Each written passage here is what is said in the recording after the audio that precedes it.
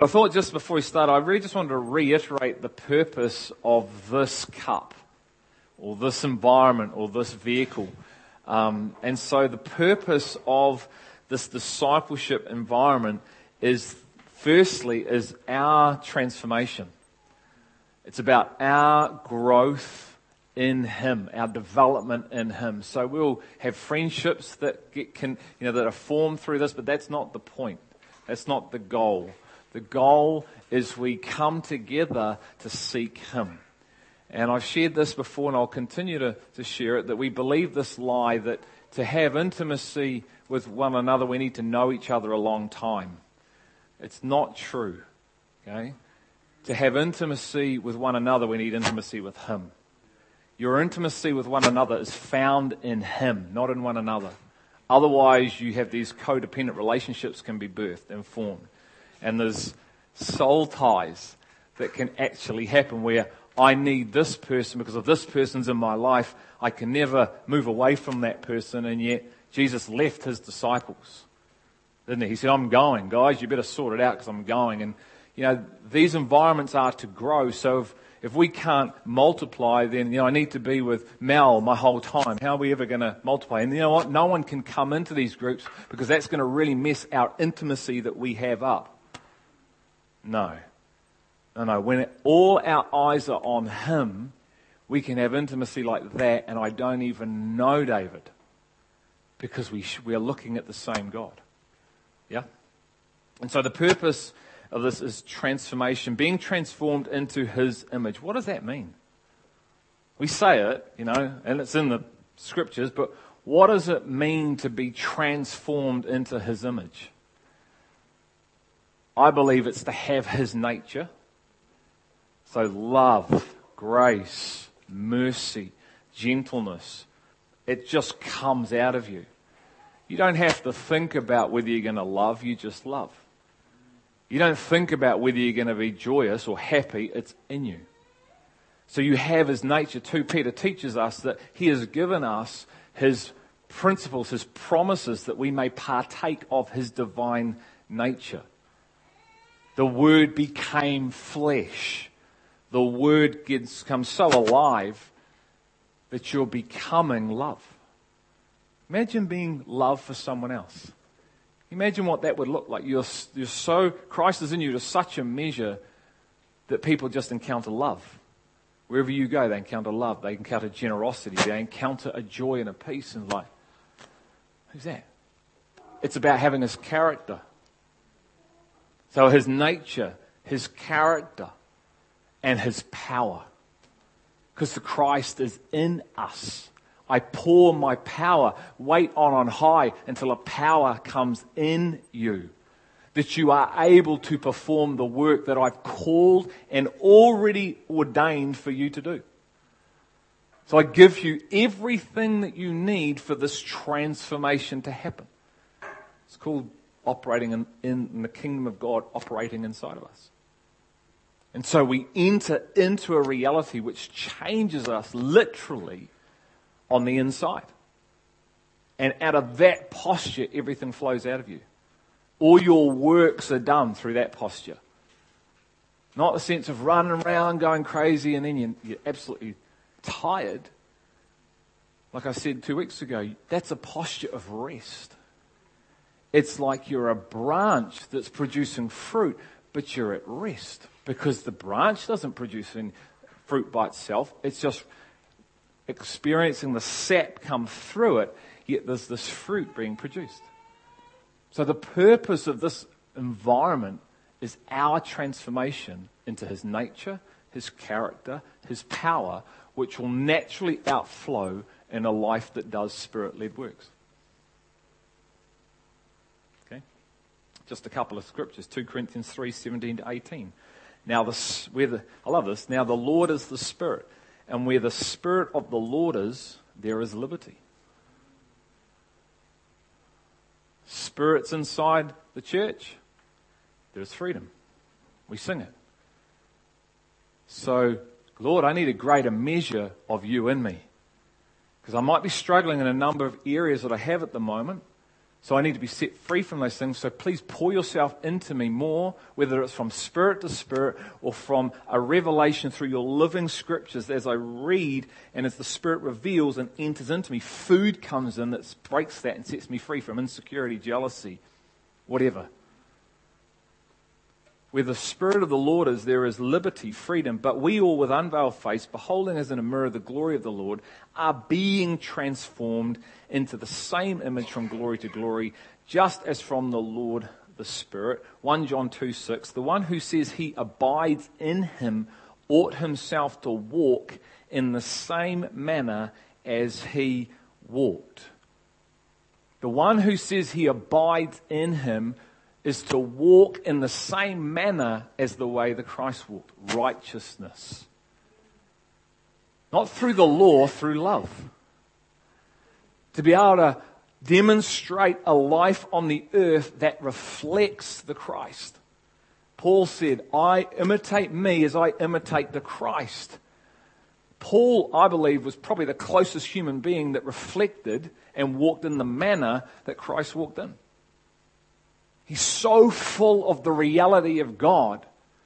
He speaks, he's being shown revelations, and he's trying to declare this reality to a people. Because the Christ literally is overflowing out of the man. You see the signs and wonders that he did because of this position that he was in. And yet we look at him and we go, well, that might be nice for him, but that's not for me. Wrong. It's for us all to come into a measure of understanding where that measure just gets more fuller. John 3 says it doesn't give the Spirit without limit. We limit him. Our thinking limits him. And so, there's just so much more that we are to come into. And part of this, John 4:23, 24 is part of what I just shared, because it was last Tuesday. I don't know if you've ever experienced this. It was incredible. I was sort of half asleep, half awake. And as I'm sort of like half asleep, I was probably more half asleep and half awake. Literally, John 4:23, 24 just went into. And I woke up instantly, went upstairs and started praying in tongues quite boldly, if that makes it, passionately. And then I got on my phone and I started texting everyone. I texted the elders, we need to get into this. I texted the staff, we need to get into this. I texted my DD2, we need to get into this. Something God wants us to come into in this passage. And there's such an urgency in my spirit for it right now. Now, it's always been urgent. This is what's crazy, isn't it? This has always been urgent, but yet it's urgent now. I hope you can hear what I'm saying. And so that's what I want to unpack, because it's not just a belief, it's a conviction of God. He talks about true worshippers. Last night I was reading in Mark 4, and it's the parable of the sower. And as you work your way down, and I prayed some of it tonight, he says, these people, they've got eyes, but they'll never see. They've got ears, but they're never going to hear. So all they see and hear, you know what? They're never going to come into this reality.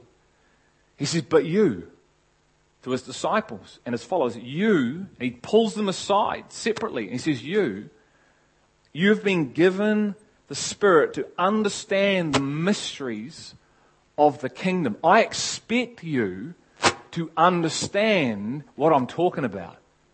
That's what he's saying.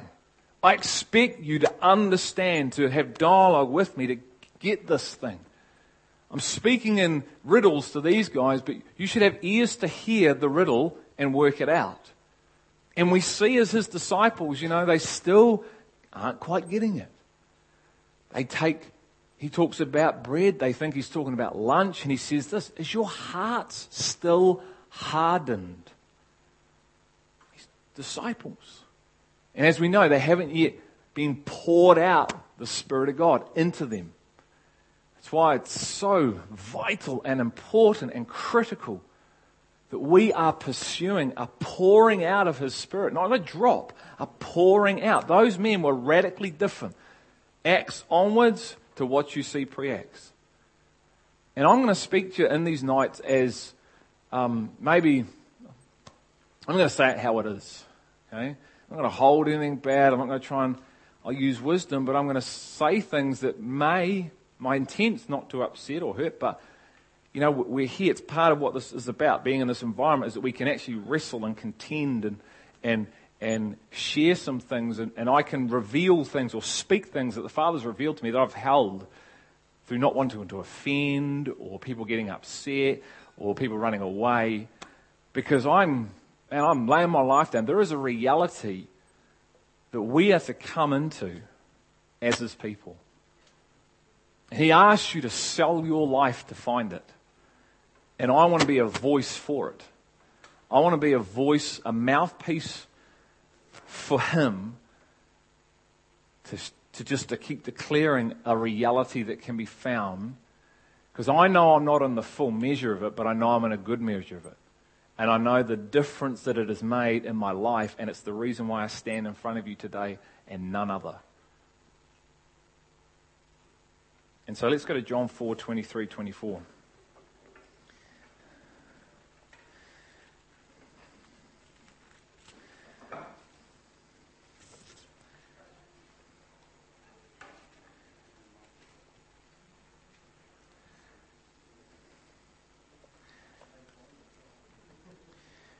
And tonight, this isn't about looking at the person beside you.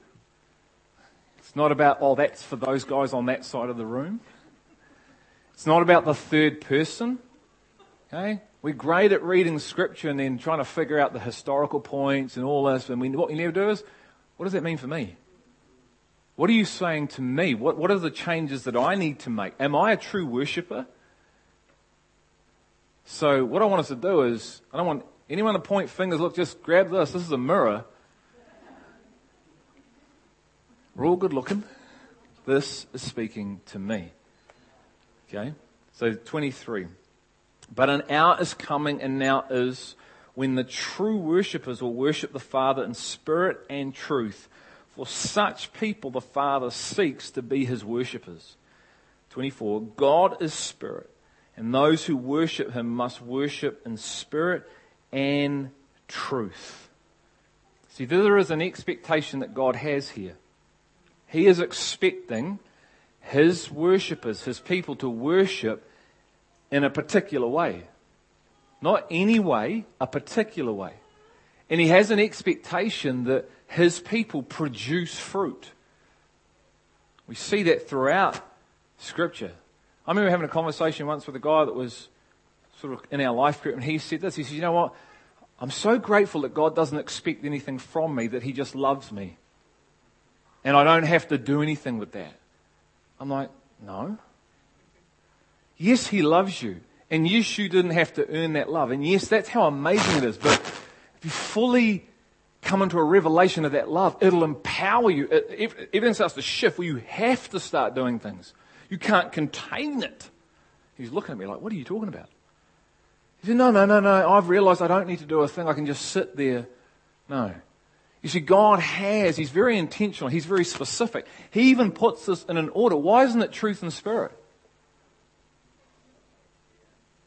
Why is it spirit and truth? So He doesn't make any mistakes. Why is it that Jesus grew up in grace? He comes in grace and truth, not truth and grace. There's a reason. Church needs to learn it. We're full of truth, but we don't have a lot of love. And they tell us that all the time. You're hypocritical, you're judgmental, you're this, you're that, because it's not anchored in love. So why is He saying the people, the true worshippers are people of spirit and truth? True worshippers aren't defined by how many services you come to. Won't be defined by if you make every DDT night or every DDT group, although you want to come to our group because we have breakfast every Friday morning. Vera Anderson, where are you? No, you don't. No, we know what you have at your group, and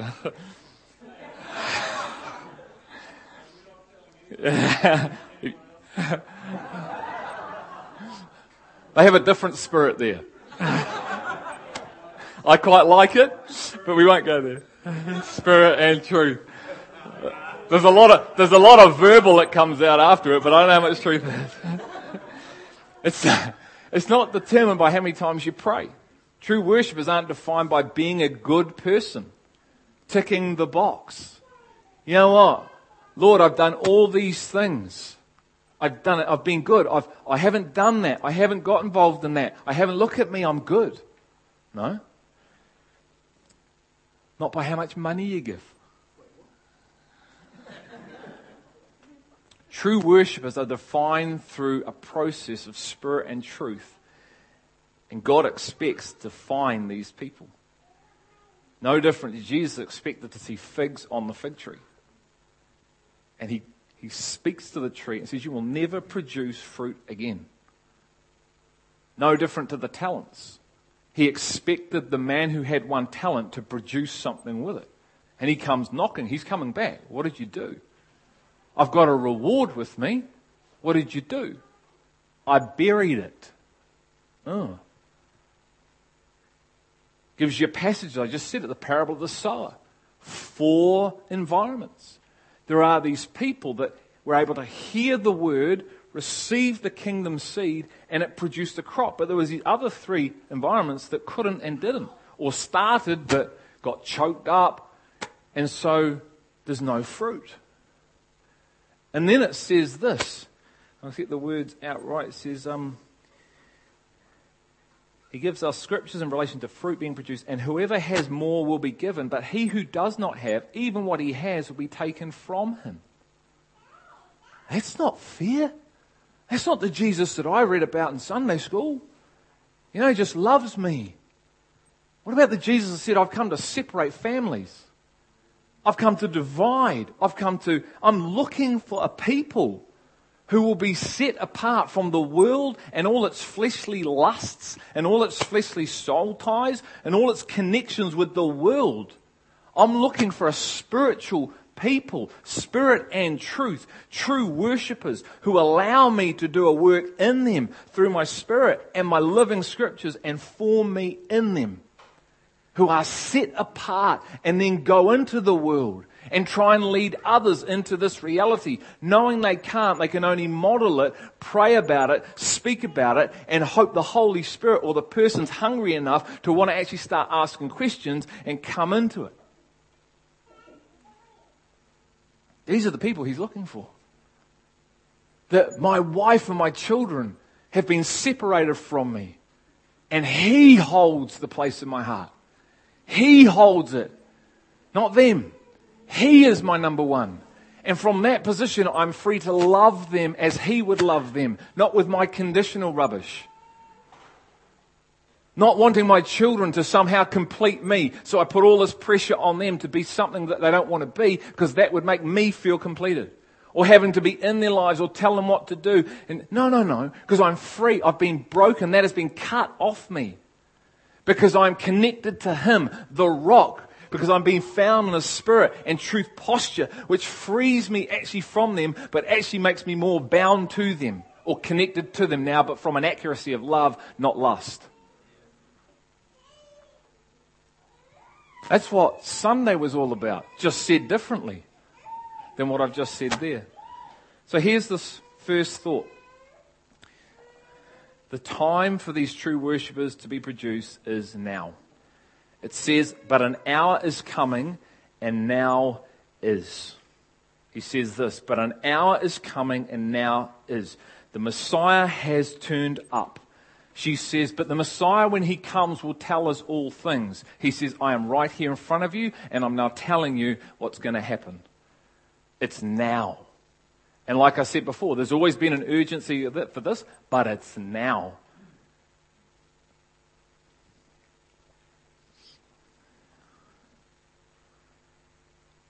You see, I guess my thinking says this. If true worshippers aren't being produced, then false worshippers are.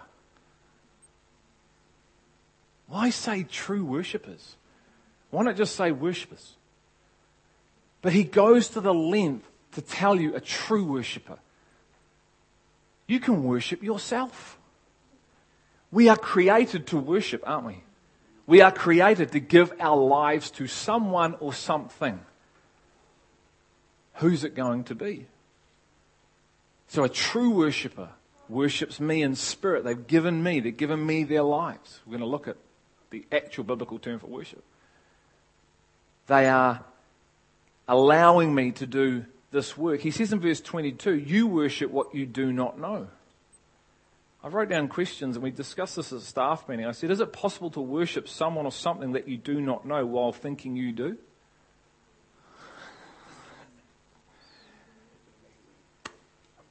So it's possible to worship someone or something that you do not know, but you think you do. Is it possible to think you are worshiping God when in fact you are worshiping self? Isn't that called idolatry? Anything that takes the place of God in your heart and you are giving more devotion to than Him is idolatry. I don't know how many people have said this to me. You know, Greg, I joined the Rock because I love the worship. I wish you did. I joined the Rock because I loved the worship. And when I've unpacked that, you know what they love? The music. I'm not kidding you, don't want to beef you up. I love these two.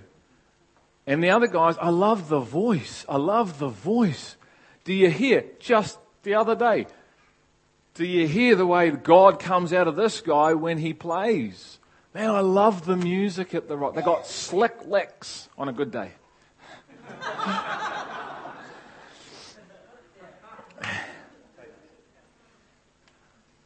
This was some time ago, and I was in my other role. And God started speaking to me about this whole area of music and worship. And you may have heard this, but I sent an email to 40 people. Some were elders, some were life group leaders, some were other people that were in leadership positions, and some were people that had just joined a community. And I asked this question. I said, if you were looking for a new community, okay, God was leading you out, you're leaving the Rock, would you join a community that had great discipleship, great outreach, sort of, heartbeat, unity, great community spirit, great love of the people, that were contending for His word and truth and speaking that to the best they could, but it didn't have music, would you join it?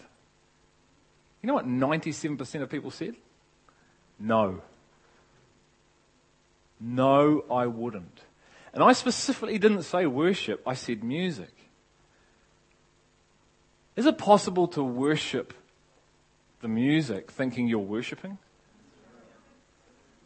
But genuinely thinking you're worshipping, because I would say this, the modern day expression of worship, we say it in our language, I go to worship, is this. Lord, I look to you. Oh, it's getting good now. Oh, the feeling's coming, it's great. Man, they're off today. Come on, man, I need to be in this feeling mode. Come on, get me in there. Did you hear them? Did you hear them Sunday night? If you were here on Sunday night or played in the team, you know what we're talking about. We're trying to be led by Him, and I'm throwing these guys songs, and some of the keys weren't quite on, but it had no irrelevance. None. It's not about the music. What's that? But we worship music thinking we're worshiping God. And really, do you know really what it is, I believe? We're worshiping ourselves. We're worshiping feeling good or having to be somewhere or get this buzz thing going. Now, look, I'm not against music. I love music. You know that. Country music. That's one of my loves. I love all sorts apart from classical. Sorry, I can't get classical.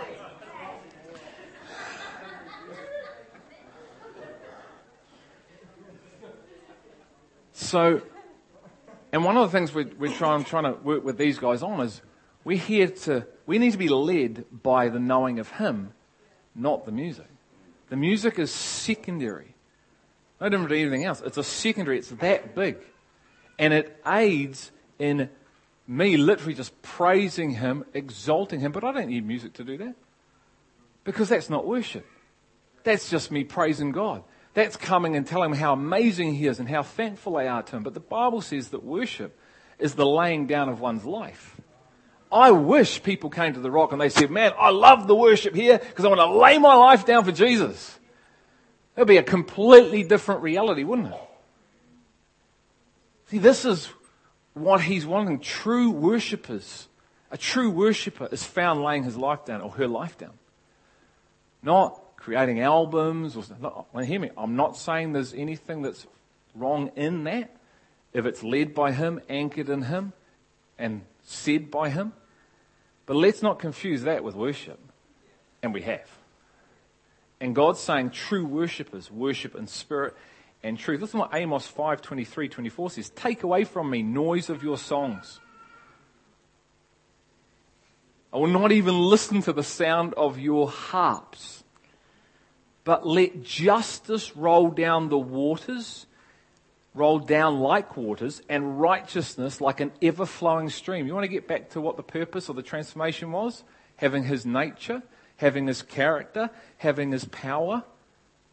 When you walk on the earth like Christ walked, not as a God, but as someone who is full of the Spirit, full of living truth.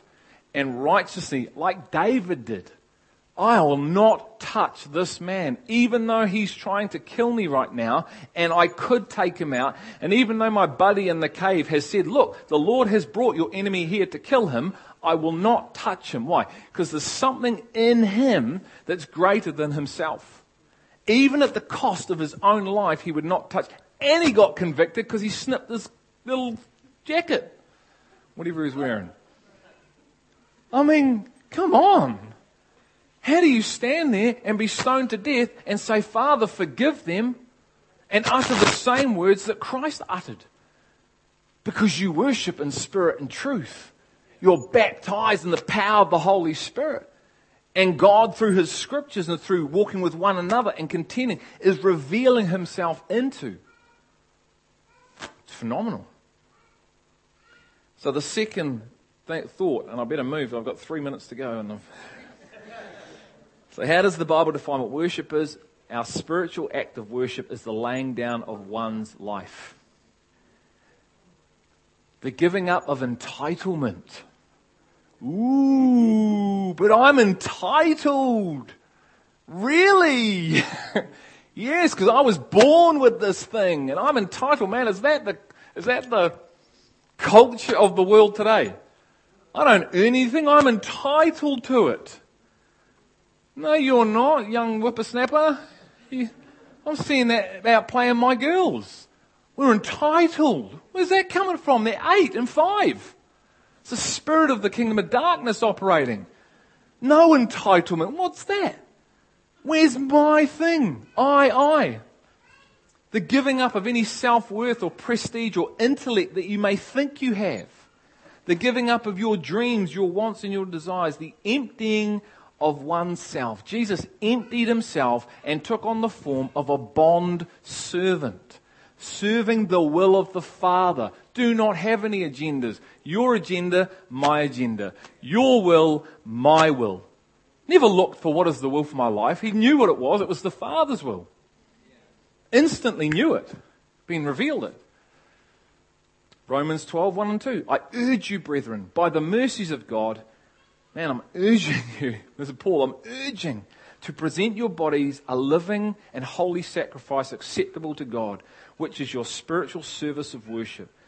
And do not be conformed to this world. We know these scriptures, but these have to come alive in us, but be transformed and keep coming alive by the renewing of your mind, so that you may prove what the will of God is, that which is good and acceptable and perfect. Get your mind renewed, you'll prove. But see, you've got to die first to have your mind renewed. Offer up your body as a living sacrifice, holy and pleasing to God. Stay on the altar. Don't get off the altar, because I want to do a work, and my cross is the instrument that's going to do the work in you. Why are you going? Got an appointment with the doctor. Get back here and stay there. I'm going to do a work. Oh, look, your mind's being renewed now because you stayed on the altar. Now you know what the will of God is. In fact, you can prove it. You're not asking what's the will of God for my life. You can prove it. We won't go there. I will do later on, but the very first time in the Bible the word worship is used is in relation to sacrifice of Isaac in Genesis 22:5. The very first time the word's used, worship, in relation to sacrifice. Who's doing the greater sacrifice? Who's doing the greater laying down one's life? Isaac or Abraham? Who? You think?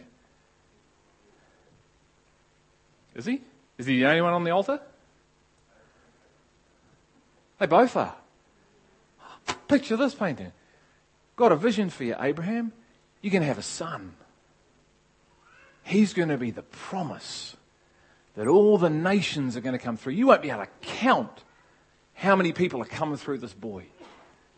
I'm laying his heart. He wanted a son. He even aborted the process to try and get one, didn't he? Flesh, not spirit, flesh. I want. So picture this. He gets the boy 25 years later from when the word is spoken to now. 25 years. You talk about this entitlement culture. I want it now. 25 years. And then at the giving of the promise, not any son, the son, God says, now give him back to me. Because I want to define what's in your heart. Do you love the boy more than you love me? And the Bible says that Abraham had faith. That's why we've got to have faith, sight, to see, because he knew even if he took him and killed him, he could raise him up. And we know it's a type of Christ.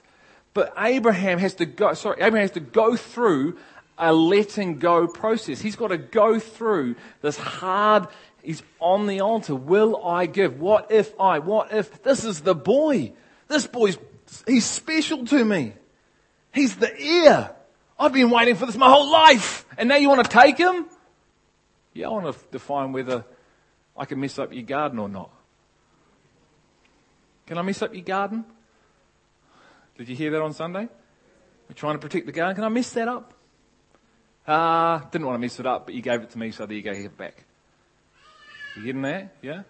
I never was about messing up the garden. It was your heart. You can have your garden, have your boy back. In fact, I'm going to give you more. See, it's never about, it's this. True worshippers worship in spirit and truth. They allow themselves.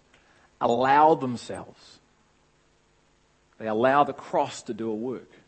They don't run from the cross, they run to the cross and run through the cross and come into the abundant life of the cross. Final thought, true worshippers worship in spirit and truth. And I said before, it doesn't say truth and spirit, spirit and truth.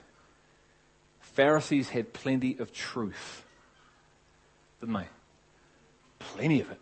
Man, I wouldn't mind being able to recite the first 5 books of the Bible off pat. They had plenty of truth.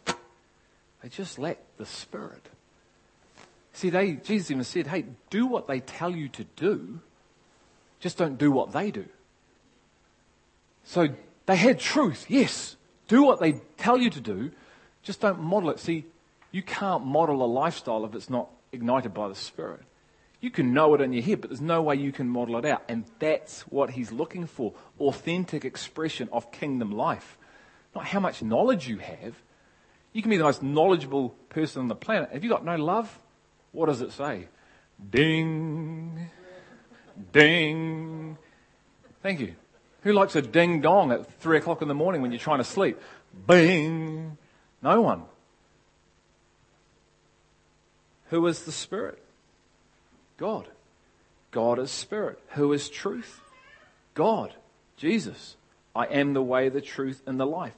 It's the Spirit that brings the truth to life. The truth becomes living, and it's this true knowledge, and only this knowledge, that transforms us. See, head knowledge doesn't transform you, puffs you up. Real knowledge transforms you. What's the process of DDT? Entering into real knowledge, the personhood, the person. We're a receiving of Him through Spirit to Spirit, through the living Scriptures. The Spirit reveals the Christ in me is now, I'm in a measure I wasn't in before. And now I can actually give testimony to the overcoming, those who overcome. I'm actually able to share, you know what, I was like this, now I'm like that. I struggle with jealousy, it was gripping me. Or insecurity is massive. I struggle with insecurity, it was eating me alive. And by the receiving of more of Christ, through a spirit and truth receiving Christ at a greater measure, revelation. I pray the eyes of your heart would be revealed to the knowledge of Christ, the riches of his inheritance that awaits you all. See, Paul knew it, that's why he's praying it, that's why he put it in the book. Because he knows the difference it makes, because he knows the difference it made to him. Look at Paul without the Spirit. What do you get? The killer of a church. They're running around in the church today. There's plenty of them. It's both. The greater you have God, Christ, his Spirit in you, us, the greater we are able to worship him from this true worshipper posture, knowing that our spiritual act of worship is the laying down of one's life. This is what defines a true worshipper. If we want to find life, we have to lose life. We have to allow the cross to do what it's been designed to do, and that is kill our old nature through a work of his Spirit. In its ultimate conclusion, worshipping in spirit and truth is one posture. It's worshipping the Father from a place of having the Spirit and the truth, God flowing and operating in us. These are the worshippers the Father seeks. See, everything comes back to a position of oneness. Grace, truth, oneness. Spirit, truth, oneness. Faith, deeds, oneness. Father, Son, Spirit, oneness. Apostolic, prophetic, evangelist, teacher, pastor, oneness. It's him in us. That's all it is. The reality of him in us. Not I prayed a prayer when I was 21 and no. That starts you on the kingdom transformational process of having him in you, reigning in your life through spirit and living truth.